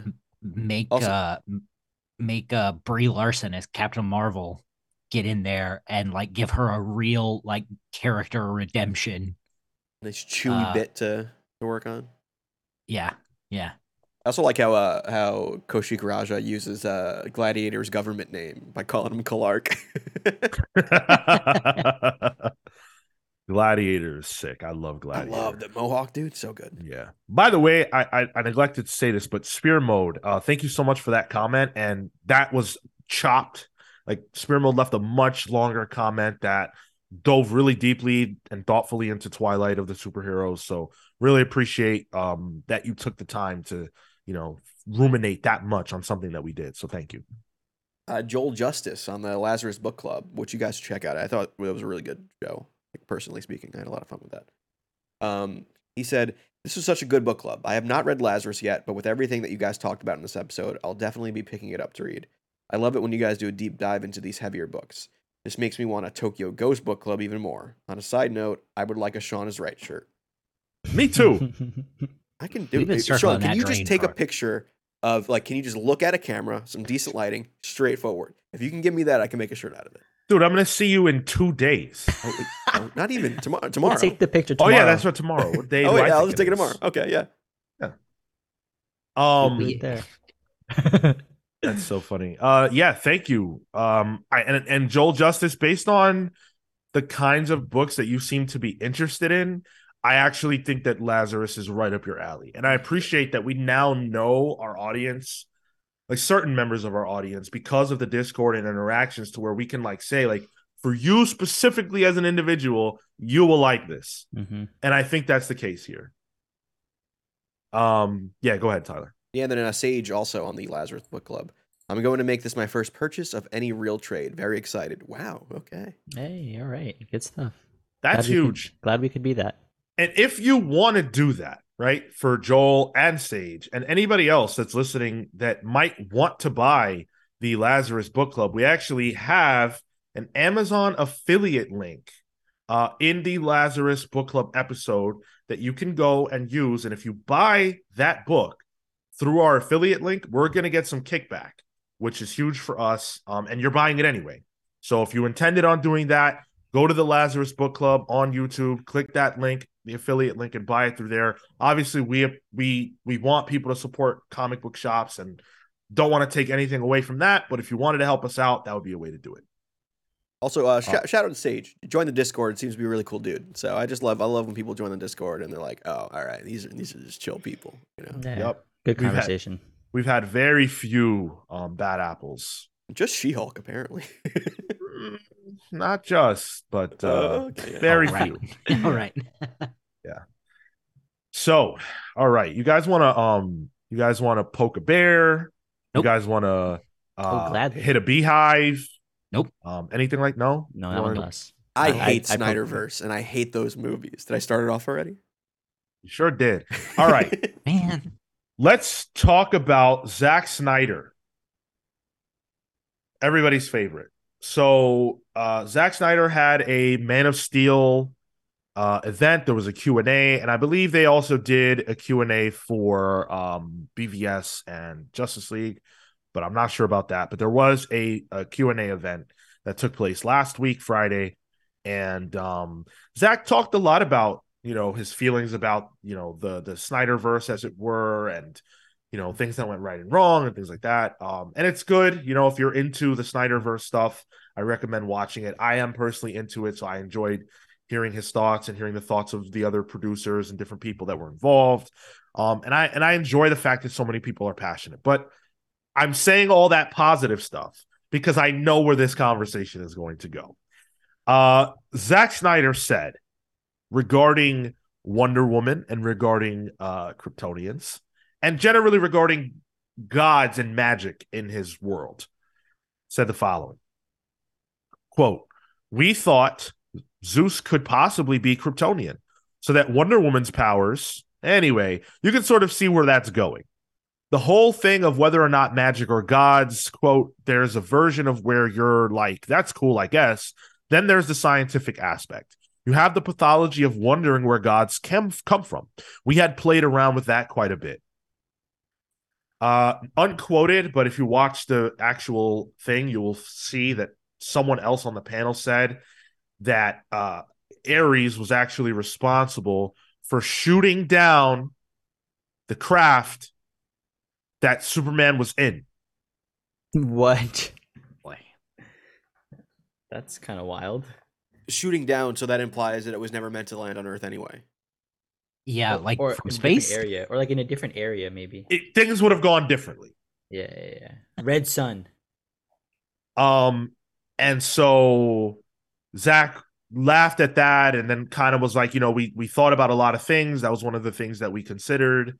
Obviously, none of that ever actually made it into anything. But clearly, this is where Zach's mind was at when trying to figure out how to explain some of that stuff. And so, if you weren't reading between the lines of what I just said, Wonder Woman would have been Kryptonian. That's what I'm saying. That's what Zach was saying. What? Her lineage would be Kryptonian if Zeus was Kryptonian. So, right. Every time that Zack Snyder talks about DC films and Justice League, I am still surprised at his complete lack of understanding of what these characters are. But I like his chutzpah. I guess it feels like why would you have to make such a radical shift to the character when you have a perfectly fine mythology to build on? But where do the gods come from, Marco? But then Zeus is a little bitch because he's just a Kryptonian. He's a little bitch. Because he's not a god, right? And like he doesn't actually have this omnipotence and power about him, or even you remove the magic elements from him. Yeah. It's trying to explain things that don't need explaining. The idea of a god is enough as the human experience. We understand it. I get that. Philosophy 101. Yeah. Like, where does God come from? I don't know. Yeah. We've accepted that. That's okay. All right, listen. Okay, hold on. Maybe it's my AI moment, right? But I'm gonna defend this a little bit. I actually don't think this is a good idea at all. However, it's worth pointing out that Marvel did the exact same thing. And yes, I was going to say the same thing. And the reason why no one cares that Marvel made the Asgardians aliens and not gods is because no one said anything about it. Like, they just did it and they baked it into colorful worlds and funny jokes and things like that, so people look past it. I think that's just as bad. However, this didn't happen, and he's talking about it after the fact of a universe that no one likes versus a universe that people are pretty okay with, and it just happened and people accepted it. It's the same rewriting that J.K. Rowling has done over the past 15 years with Harry Potter. Oh, they don't actually have toilets in Hogwarts. I've never even read Harry Potter, and I know all this bullshit. They just poop in their robes, and it goes to a magic dimension. They have to actually perform a spell for the magic to happen. So, well, listen, is that real? That's real, yeah. That's real lore. Yeah, she said that, and she was like, "Oh, that's canon." What? Yeah. I think to sort of add on to what you're saying, Sean, is that it worked in Marvel because their explanation, like, I think, is grounded in a logic. It didn't stop at, well, where do gods come from? It took the next step to say, well, they're just aliens and their magic is actually science that we don't understand. Cool. Great. That rules. Yeah. Like you say, had Snyder taken that next step, and frankly, my problem is the Kryptonian part. I think that's horrid. Yeah. Because the whole DC universe is so expansive, but everything has to come from Krypton.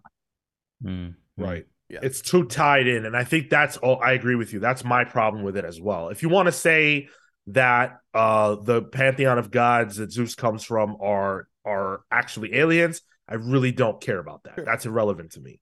But you can't say that they're also Kryptonian because that disrupts too many things.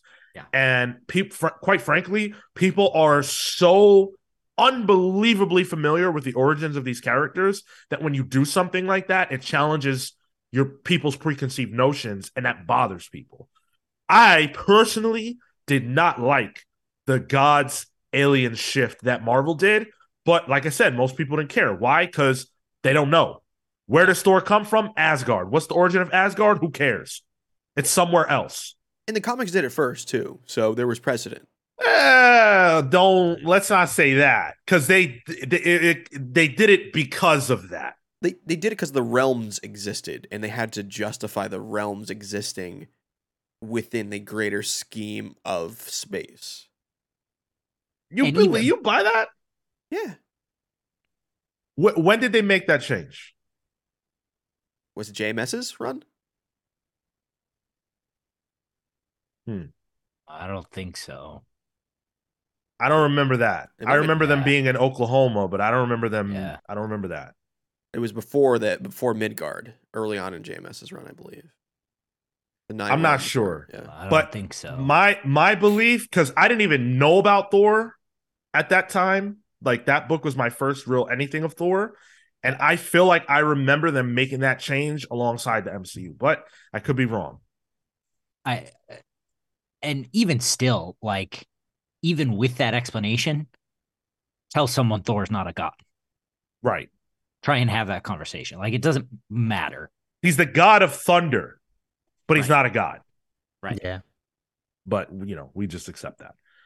But yeah, I mean, look, this is not great. And clearly there's a reason why it didn't happen.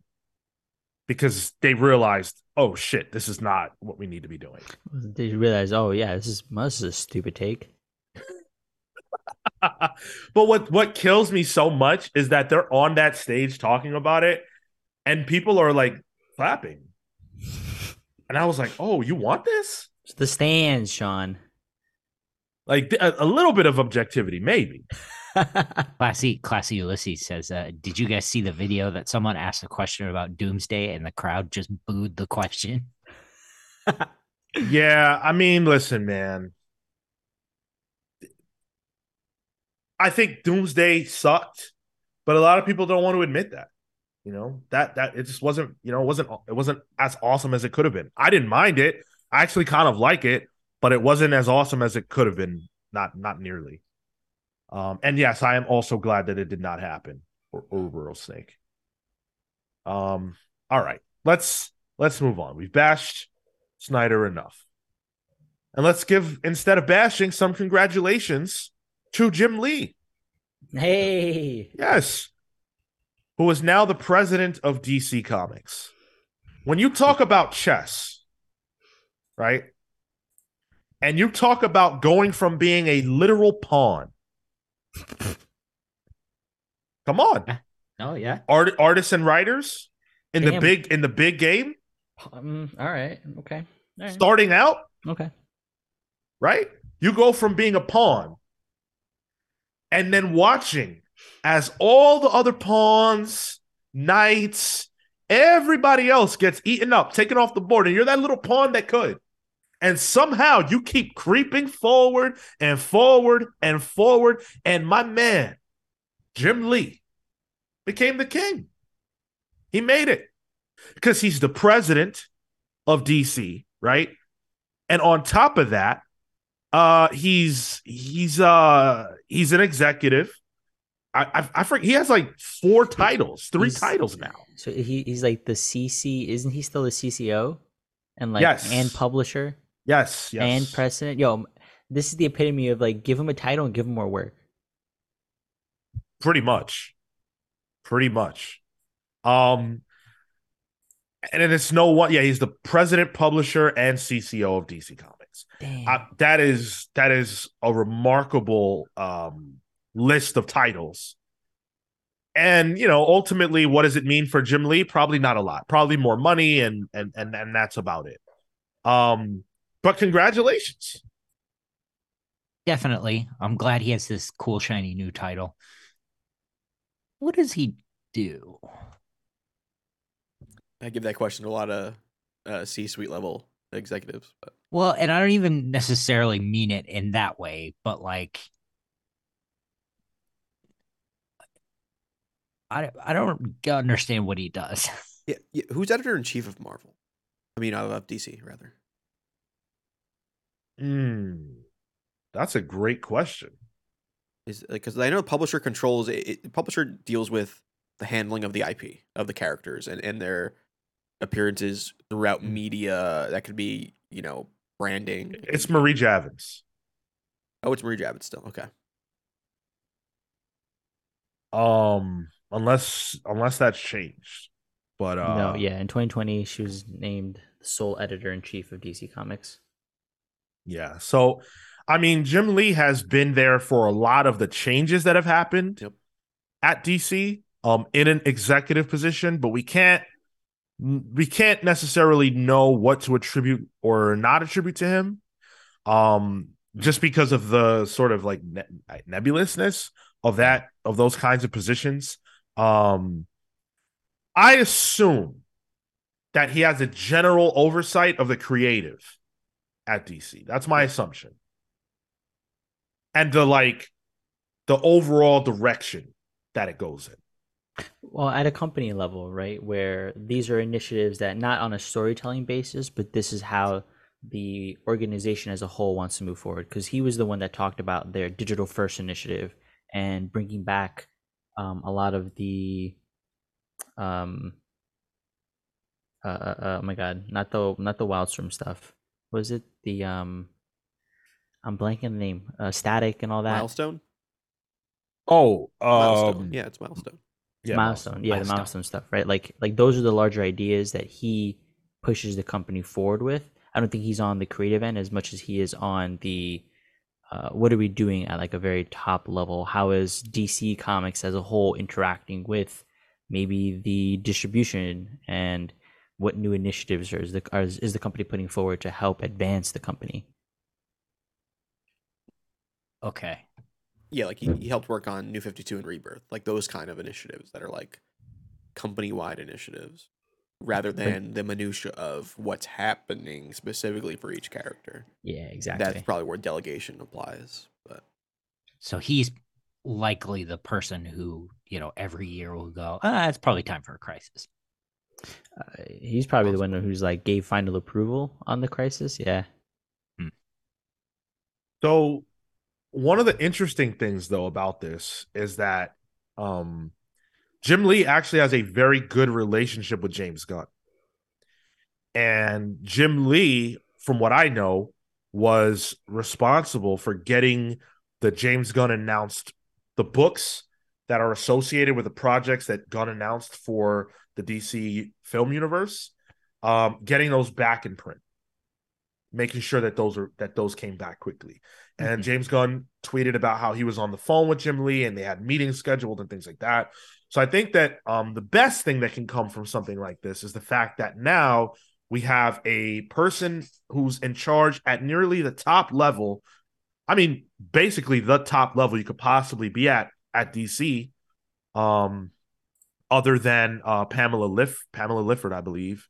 Pam Lifford, who he reports to. Other than her, he's the top person you could be at DC, and he is intimately connected to James Gunn, who is the top person you could be at for films. So the synergy possibilities are great. And I think it could be really great for comics fans because Jim Lee can say, hey, can we get an ad before the film starts? Can we make that happen? And we've seen those things happening already. So I feel like this is great. Yeah. In that regard. Yeah, he's had a lot of just, I think they've had good ideas under his leadership and they're trying stuff, right? And I think you have to try stuff, even if things fail, like let's see some of the Walmart stuff. It's a good idea. It comes from a place of I want to innovate and I'm trying out to expand my base. Maybe it'll work, maybe not. Yeah. Didn't? Okay, fine. The DCU app or the DC Universe app, maybe let's try more of that. Let's focus on the on that digital side. I think you need to be able to have that flexibility of innovation to be able to try to advance the company as a whole, to advance comics as a whole. Yeah, 100%. And honestly, when I think about Jim Lee and when I look at Jim Lee, the biggest thing that I ask myself and that I question is, what is his skincare routine? Like, my man looks immaculate. Are you kidding me? You got to be like what, 60? They say black don't crack. Look at my man right here. True. Asian don't Asian. Oh, good. Yeah. Do it again. Do it again. That do it again, sounds do it like again. racist. Do it again. Do it again. I don't know. I don't like it. Yeah, do it again. Tail with the caucasity. Also, like, I never hear bad things about Jim Lee. You know, Nope. Yeah. like, trust me, the older heads of comics, like, something has come out about each one of them at one point. You know, you get some Yeah. kind of buzz. You know, like, oh, this guy was like a dick behind the scenes. So, like, I don't hear much about Jim Lee. I feel like it's the level-headed people of comics, right? Like this is the epitome of somebody who is just composed, buttoned up. They're not there to fuck around. They're having a good time, hanging out. They're doing good work. That's it. Yep. He's just there. Look, I get to draw Batman. I'm happy. Like, Yeah. Absolutely. And like Duke is still 100%. going in the art field too. Like not too long ago, the Suicide Squad run he did with Rob Williams, that was good shit. He still has it. Still got the Yeah. chops. Still one of the greatest. Arubaro Snake, dollar bills keep you young. Listen, Yo. then we need to get that our way. Patreon.com. Kale can barely stay up for the show anymore. We need to rejuvenate. That's what we need. we had a meeting the other night that went to 2 a.m. my time, and everybody was like, "Are you dead?"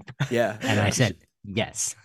Sean had to stop and take a beat and be like, Kale, like you don't look well. Yeah, we need that money for that Rey Mysterio stem cell therapy treatments, you know? Yo, yeah, legitimately, yes. I would love that. Yeah, so congrats to Jim Lee. Personal fave of mine. And I'm glad he's doing well.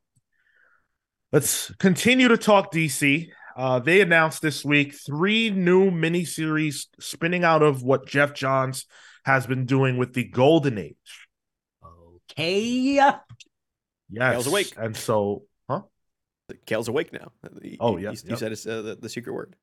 absolutely. And so we're getting 3 new books. Alan Scott, The Green Lantern by Tim Sheridan and Cian Tormey. Jay Garrick, The Flash from Jeremy Adams and Diego Alotegui. Ooh. And Wesley Dodds, The Sandman. Oh, that's right. Oh, mama. I'm excited. I'm excited for that one. From Rob Venditti and Riley Rossmo. Oh, Riley Rossmo? Yeah, dude. Yeah. I have mixed feelings now. Fuck. I'm with you. You know what I mean? Like the art's good, but it's so stylized. Yeah, and I'm not positive that it's just like it looked like he was looking for Riley Rossmo same. book. That's what I thought. That's why I stopped. I was looking for some Riley Rossmo books behind me. Yeah. Definitely wasn't sneezing. To plan says not sure about that Sandman series. Who's that for? Me, asshole. Oh, whoa. You got a little heated there with the Sandman. I'll tell you who it's not for. It's not for me. For you, asshole. You can call an asshole. That's okay. You know what? I actually really have enjoyed the Jeff Johns Golden Age stuff, and I don't give a damn about the Golden Age. But the Golden Age special that he did back, I think it was in November or something like that, was extremely good. But this, I do not care about. No way.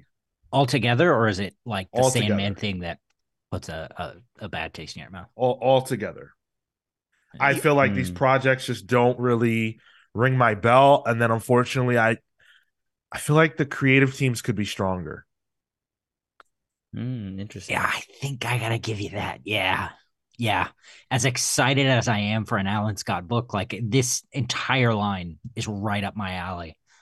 I'm not thrilled about these creative teams. But I mean, these are like names. Like Tim Sheridan's been popping up, Jeremy Adams, Rob Venditti. Like, do we need bigger? I don't know who Tim Sheridan is. Like, I don't know what to expect with a Tim Sheridan book. I don't know who he is. I believe Tim Sure. Sheridan's the one who worked with Jeff Johns on Flashpoint On Beyond. Flashpoint, yes. Well, yeah. that doesn't help. On I'm not crazy Flashpoint about that one. Beyond. Yeah, by the Flashpoint way. Beyond. Yeah. Yeah. Which I liked, but it's hard to know Yep. how much to attribute to any individual when you have a situation like that. Yeah. That being said, it's not that they're not names at all, Marco. It's just that I feel like if you said to me, Tim Sheridan and Dan Morrow, who's the busiest artist on the planet, I would say, whoa, all right, Tim Sheridan, I'll give you a chance because Dan Morrow's here. That's what I would say. It's not any one of them that I'm like, oh, I don't want this. It's just that combined, the actual teams they put together, I'm like, I like Riley Rossmo a lot. Yeah. And I was really excited about the 1 Minute War stuff from Jeremy Adams.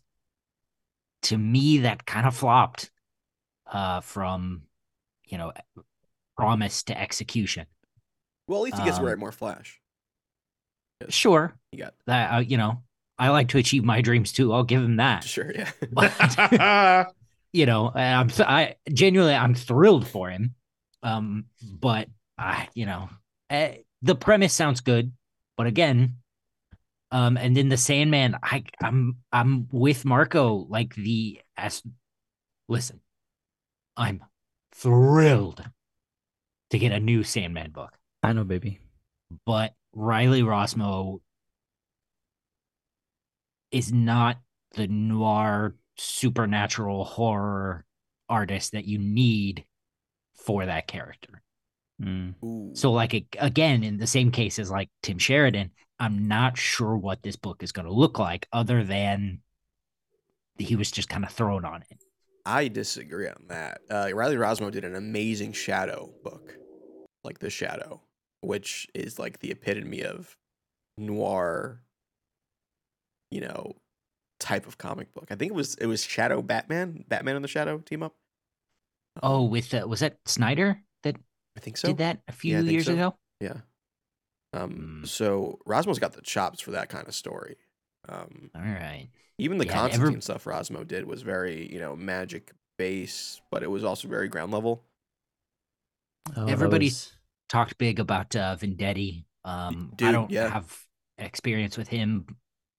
I wrote some Valiant stuff that when Valiant was, actually putting out books, and did some good Green Lantern stuff after Jeff Johns. Hawkman, also good. He made Hawkman Indiana Jones, essentially. I wanted to like that Green Lantern so bad after Jeff Johns, but I dropped it. I will say these covers are nice though. I mean, I honestly, maybe hot take. I couldn't give two shits about Jay Garrick. I have no affinity towards Jay Garrick. Well, you're wrong. I bet I am. I know. I'm certainly. I admit that. The Sandman one's interesting. I out of the creative team, that's the one I'm most familiar with. But the cover on this Green Lantern Alan Scott one is gorgeous. It's got like this Art Deco vibe to it that I just really like. And if that's an indication of the type of story they plan on telling, because Art Deco kind of mentally puts me in a very specific time frame, that I think works well with the idea of the Justice Society. I think that's a good indication. Go ahead. Well, just to tag onto that real quick, Alan Scott is that kind of character too. Yeah. Like his his background is in he's a radio journalist that got his powers from a train. Like it's just like it's that kind of like Gilded Age 50s, like the power of locomotion. Urubero Snake says Venditti is great. Jeremy Adams is a great choice. Sheridan is a wild card. His Red X story was awful, but he was forced to put that in. I'll give it an issue. I think that's great. Like, if you want to give it an issue, that's perfectly fine. I know that for me, these characters already don't spark anything in me, and then the creative teams are not enough to make me go, I want to give this a chance. So I can't afford to say that I want to drop the $4.99 or whatever it's going to cost. because I just don't care to risk it. Like, what if it's not? What if, like, if everything about it is telling me not for me, I just don't see a reason to drop the money on it. Yeah. I gotta pay for a thing that maybe you won't enjoy, right? Like, save Right. the cash. Sean will do that. Well, yeah, Well, I do that constantly. Bean will. MP has a question. Are these books set in the past, like World's Finest, or present day? It looks like it varies. It looks like Alan Scott's one will have contextualization that begins in the 1930s. Oh, Let's see. Yeah, the think- Flash one's I think- about Jay Garrick's early days as the Flash, so it seems like it is set in those time periods. oh, I got the impression it was present day. So the Alan Scott one, for example, it says Alan Scott, the Green Lantern, revisits and recontextualizes the origins of the first Green Lantern through the lens of our modern understanding of the man. The story, which begins in the 30s, is about an old flame, the kind that burns eternal, in the sometimes head-on, single-track collision of our personal and professional lives. This is Alan's coming of age, in which he must embrace the man he is to become the hero he's meant to be. In the end, he'll have a greater understanding of himself and his gifts as he unlocks a new, previously unknown ability that could make him the most powerful Green Lantern in existence. In The Flash, Jay Garrick, it's hard to be a parent, especially when your kid is a speedster. Jay Garrick has been reunited with his long-lost daughter, Judy, but figuring out how to connect with her is proving to be difficult. They'll need to work to find common ground when a mission that started in Jay's early days as The Flash comes roaring into today. So it seems like they all have a tie to the past. Sure. Okay. Or explicitly take place back then. That's the vibe I get. Yeah. Cool. Yeah.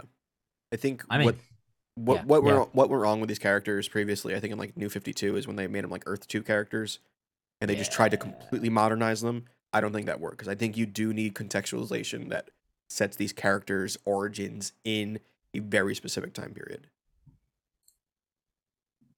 I agree with that. Speaking of time periods, let's talk about the various different time periods of our lives as comic book fans and the core memories that we have associated with comics. I want to do, thank you. I want to do 3 core comics memories. So what do I mean by this?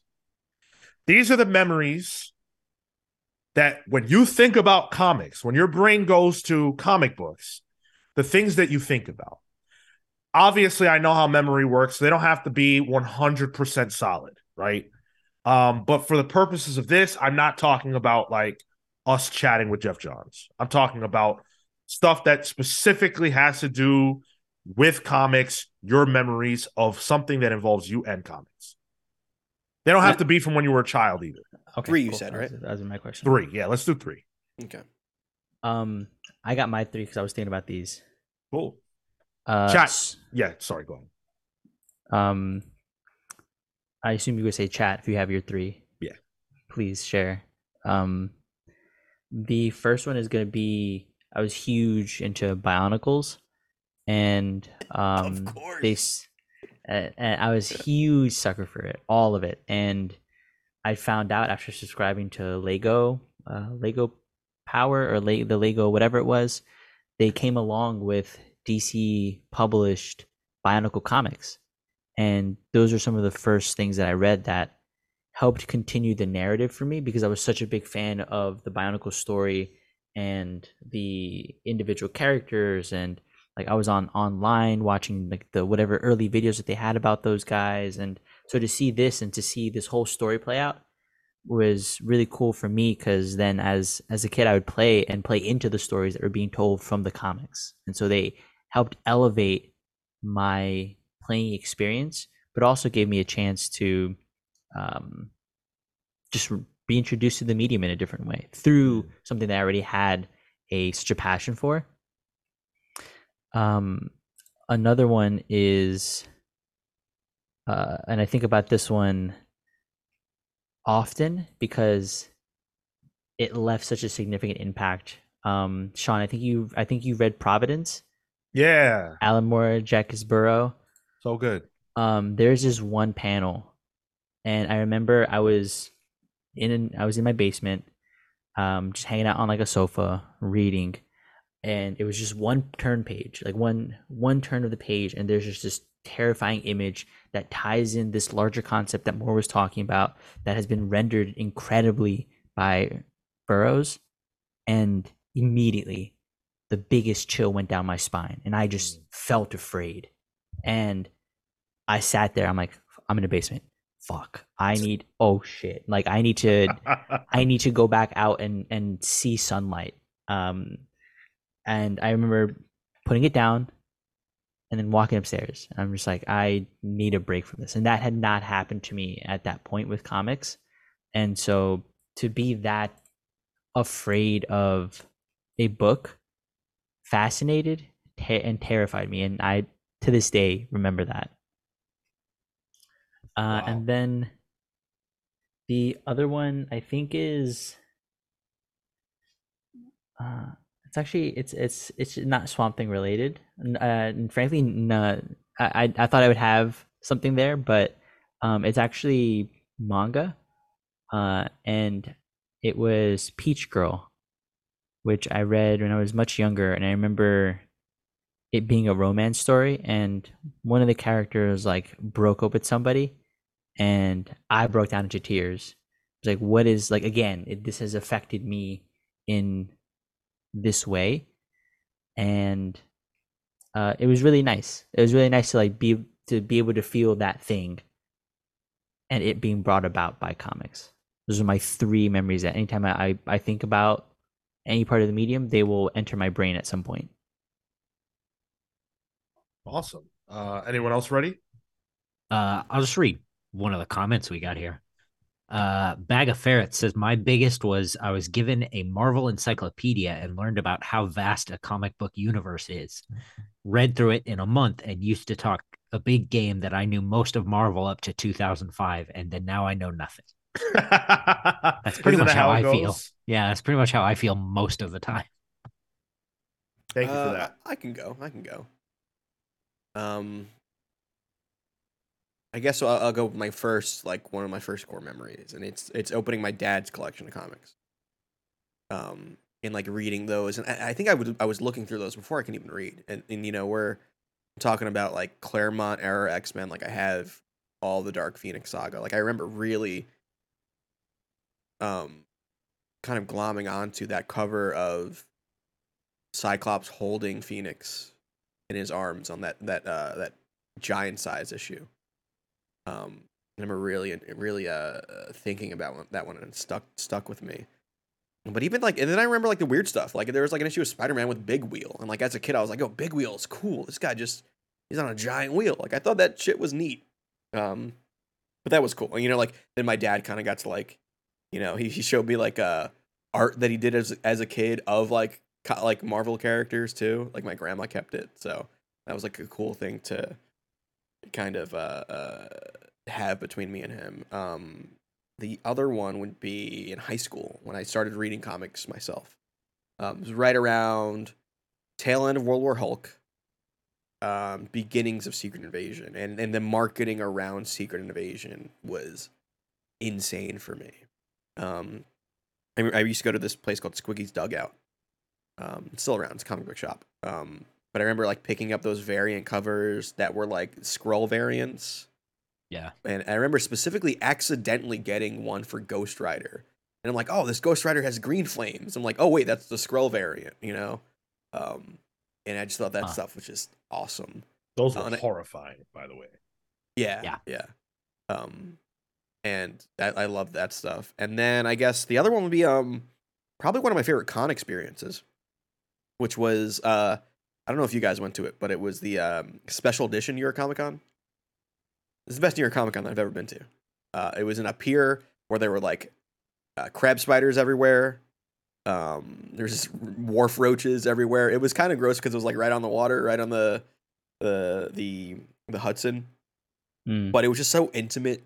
Like I was at a panel for the introduction of Bendis' Iron Man run when he announced it. And there was like 30 people in that room. And Bendis was there. I got to talk to Scott Snyder a bit. You know, I got my first sketch done by Ramon Perez. I got a Thanos by Ramon Perez. And that like really made me enjoy what like Artist Alley is going forward. So yeah, I met He Who Shall Not Be Named at that event. So really, yippee Oh, for wow. me. Yeah, I did. that's the first domino though. Yeah, it is. It Yeah. is. That is absolutely the first domino that led to this. Um, yeah, let's read a couple more comments. People sharing their first or their core memories. Atomic Hound says, recovering from surgery as an 8-year-old and reading Batman 232, hooked for life. Nice. Aaron Ruiz says, there's two big moments for me as a kid. While reading a comic, my newspaper would always have little snippets of comics. So, people remembering like the newspaper clippings and stuff like that, which is pretty cool. Kingdom says, mine was picking up Tales of Sinestro Corpse #2 because I thought it was a Superman in the cover. It was Superboy Prime. I was shocked with the idea of an actual reader being in the books. That's pretty cool. Dude, Superboy Prime blew my mind as an early comics reader too. Kale? I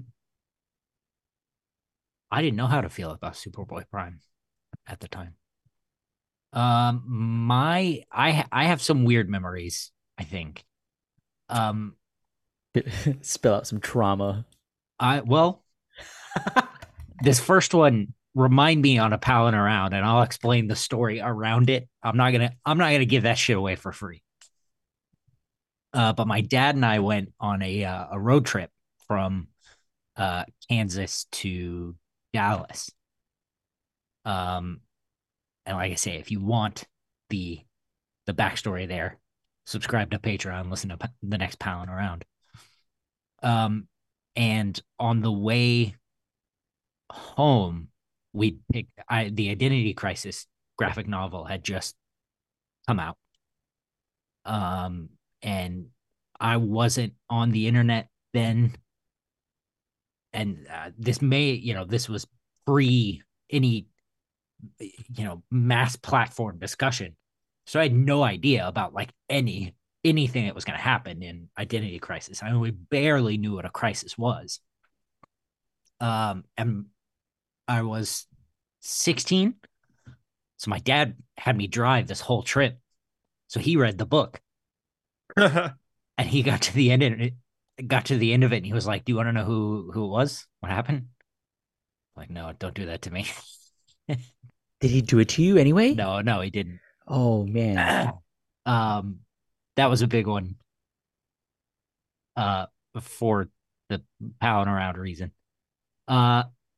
Another one I have is with Ultimate Spider-Man.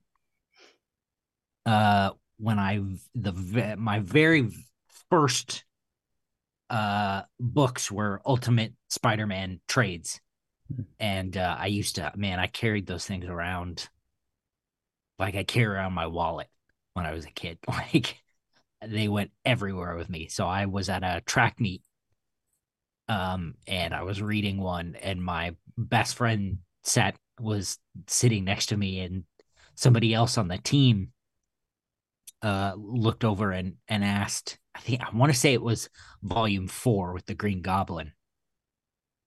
Somebody asked, "Oh, did you guys make that?"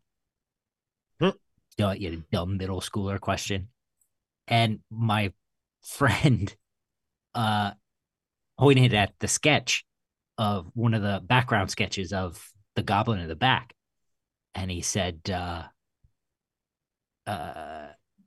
what he did was he read the little background quote that Bagley gives about the cape that the Goblin wears, something to the effect of, it went more toga than cape or something. Mm-hmm. Read it verbatim, like he'd written it himself. And it was a really cool moment where it was like, we didn't make this. Maybe we could have. And then my last one is on my prom.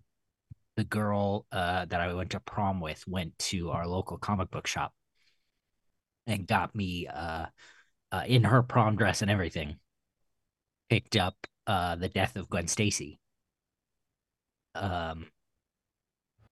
Ominous choice.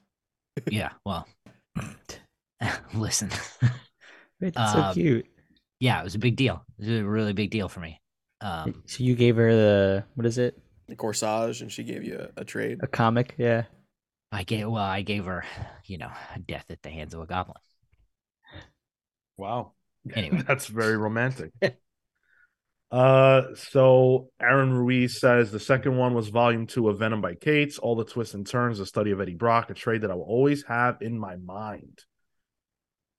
I didn't. Did I finish that? I didn't finish that, but that's cool. That's cool for you. Awesome. And I like that. Like, that's not a memory from when you were a child. That's a memory from pretty recent, but like it sticks with you when you think about comics. That's something you think about. I get that. For me, so similarly to Tyler, Secret Invasion era. Mine is pre-Secret Invasion. It is the shock that I felt seeing the dead body of Elektra on that gurney and her being a Skrull. Yeah. I remember having the book in my hand, being like, what the fuck? Having to go back and reread because I was like, I clearly missed something. And then when it clicked for me what that meant, I was like, oh man, this is crazy. I can't believe this. And that was huge. Spider-Man taking off his mask in Civil War. As a kid, you see the Spider-Man television show and his secret identity is so core to his being. And coming into comics and knowing that same thing to be the truth, the idea that he took his mask off, I couldn't believe it. It really cemented the idea that Civil War mattered because someone did something that was so against their core values. And for it to have been Spider-Man, who in my childhood was the only hero that mattered. Like, I loved everybody, but Spider-Man was the guy. For him to do that, I was like, like, where is this going to go? Like, nothing is off the table was how I felt. And so that was huge. And then the last one was the launch of Buffy the Vampire Slayer comics by Joss Whedon. The seasons, right? Like the yes, season 8. Because those continued the story, right? Yes. So Buffy the Vampire Slayer is a lifeline show for me. It's something that I watch almost annually. If I'm not feeling great, it's a show that, I put on and, it really just helped me through a lot of rough times, especially back then.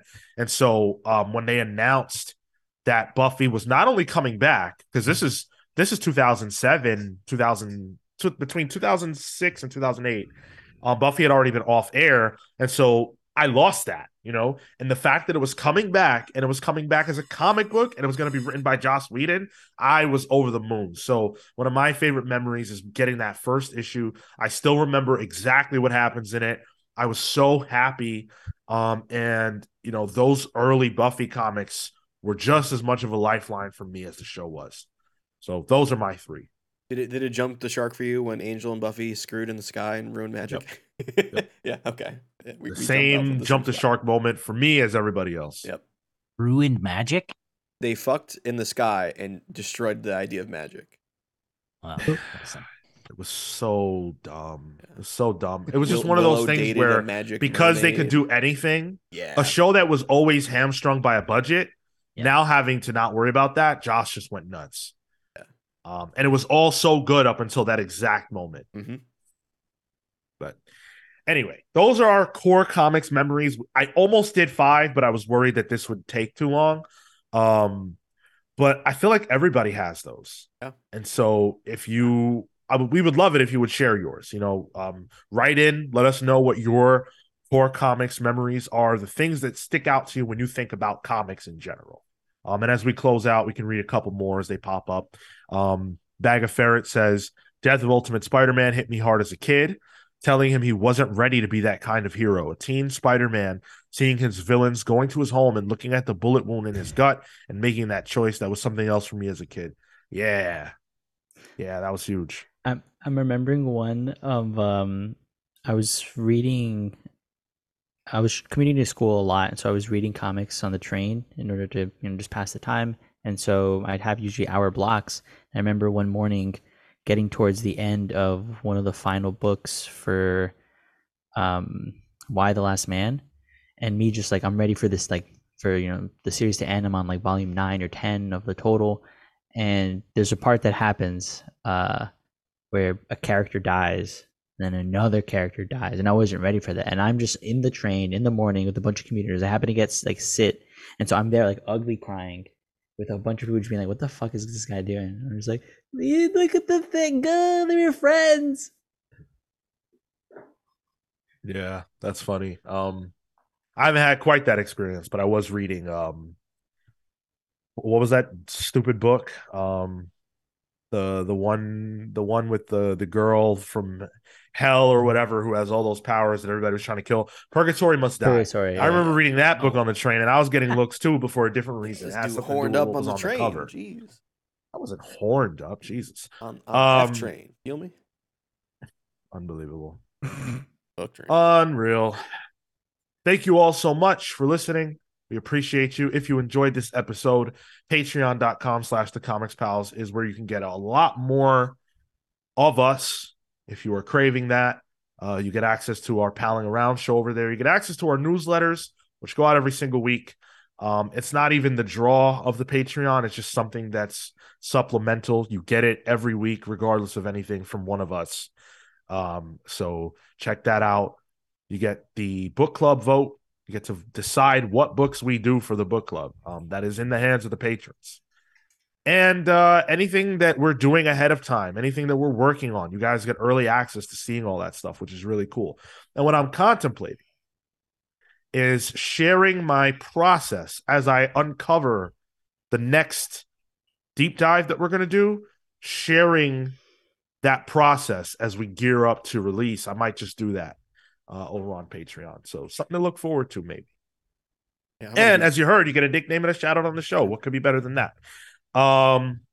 If you want to watch us live, you can do that every single Saturday at 10:15 a.m. Eastern, Thursdays at 6 p.m. Eastern for Pals Pulse. Watch Tyler's latest toy review. He got the scroll the scroll pack. Yeah, Varanki, right? You got the Scroll Queen / Spider Woman. I just use it for Spider Woman, but yeah. Okay. And that's an pretty Illuminati scroll.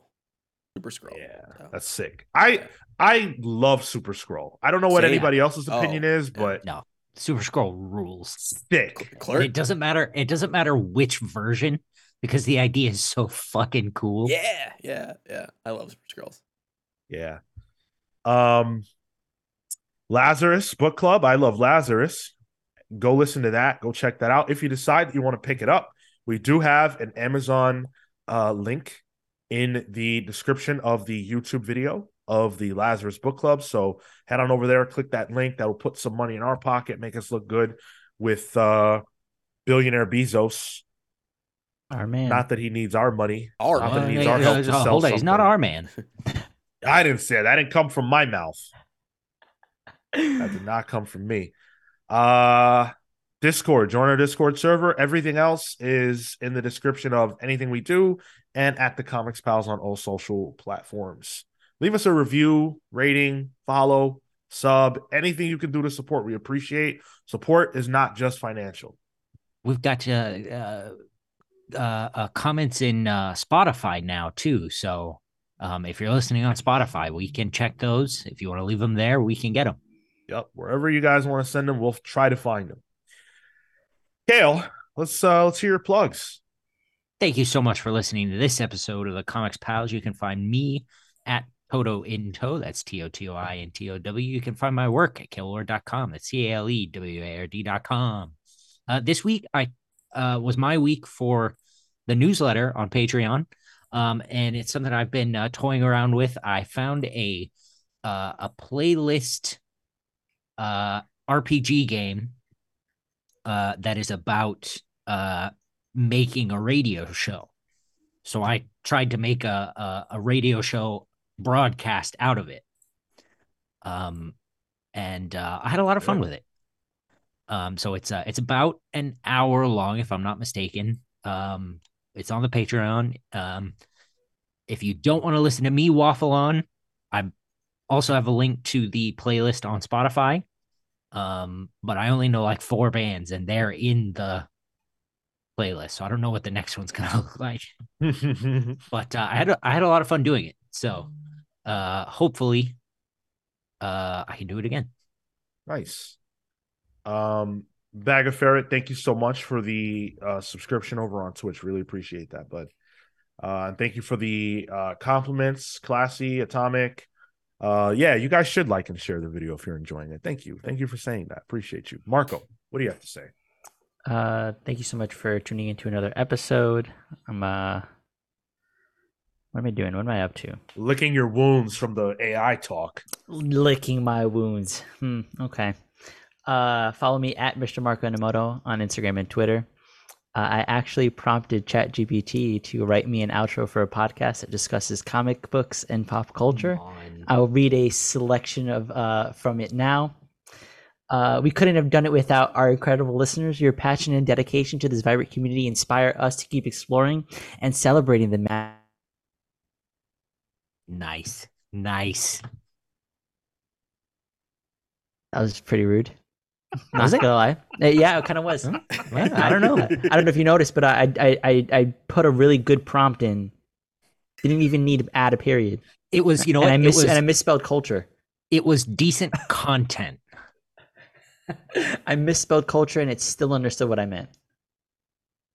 Talk to me about AI. There might be a thing about a post that I do in a future newsletter about it. Been working on something in the background, so come talk to me about that shit. I don't know, be on our fucking website. Sorry, Midtown Management telling me I got to leave. I'm running out of my time here. You can follow me at the Tyler Olson on Instagram and Twitter. Yeah, watch my my Secret Invasion 2-pack video that I put up on YouTube. Some different content. Or was that art? I don't know. But you could check that out. Yeah, that's what I got. You know, if you spend time in Midtown on nights and weekends, it's actually, they don't count against your minutes. Oh, good to know. Yeah, and if you let that guy know and give him a good recommendation, they start to pay you. Twitter and Instagram only at Sean Soapbox. Hit me up to talk about Backlash tonight with your predictions if you're going to be watching. I am all Cody. Cody's got to win tonight against Brock. Can't wait for that. And then hang out with us. Oh, and I'll also be watching UFC tonight. And then hang out with us tomorrow for our Guardians of the Galaxy 3 review, which will be premiering on YouTube. Stay tuned for when that goes up. What's that, Tyler? What time should we set? What time is the premiere? Did we agree on that yet? Let's do 1. That was 1. Sure. Yeah. Sure.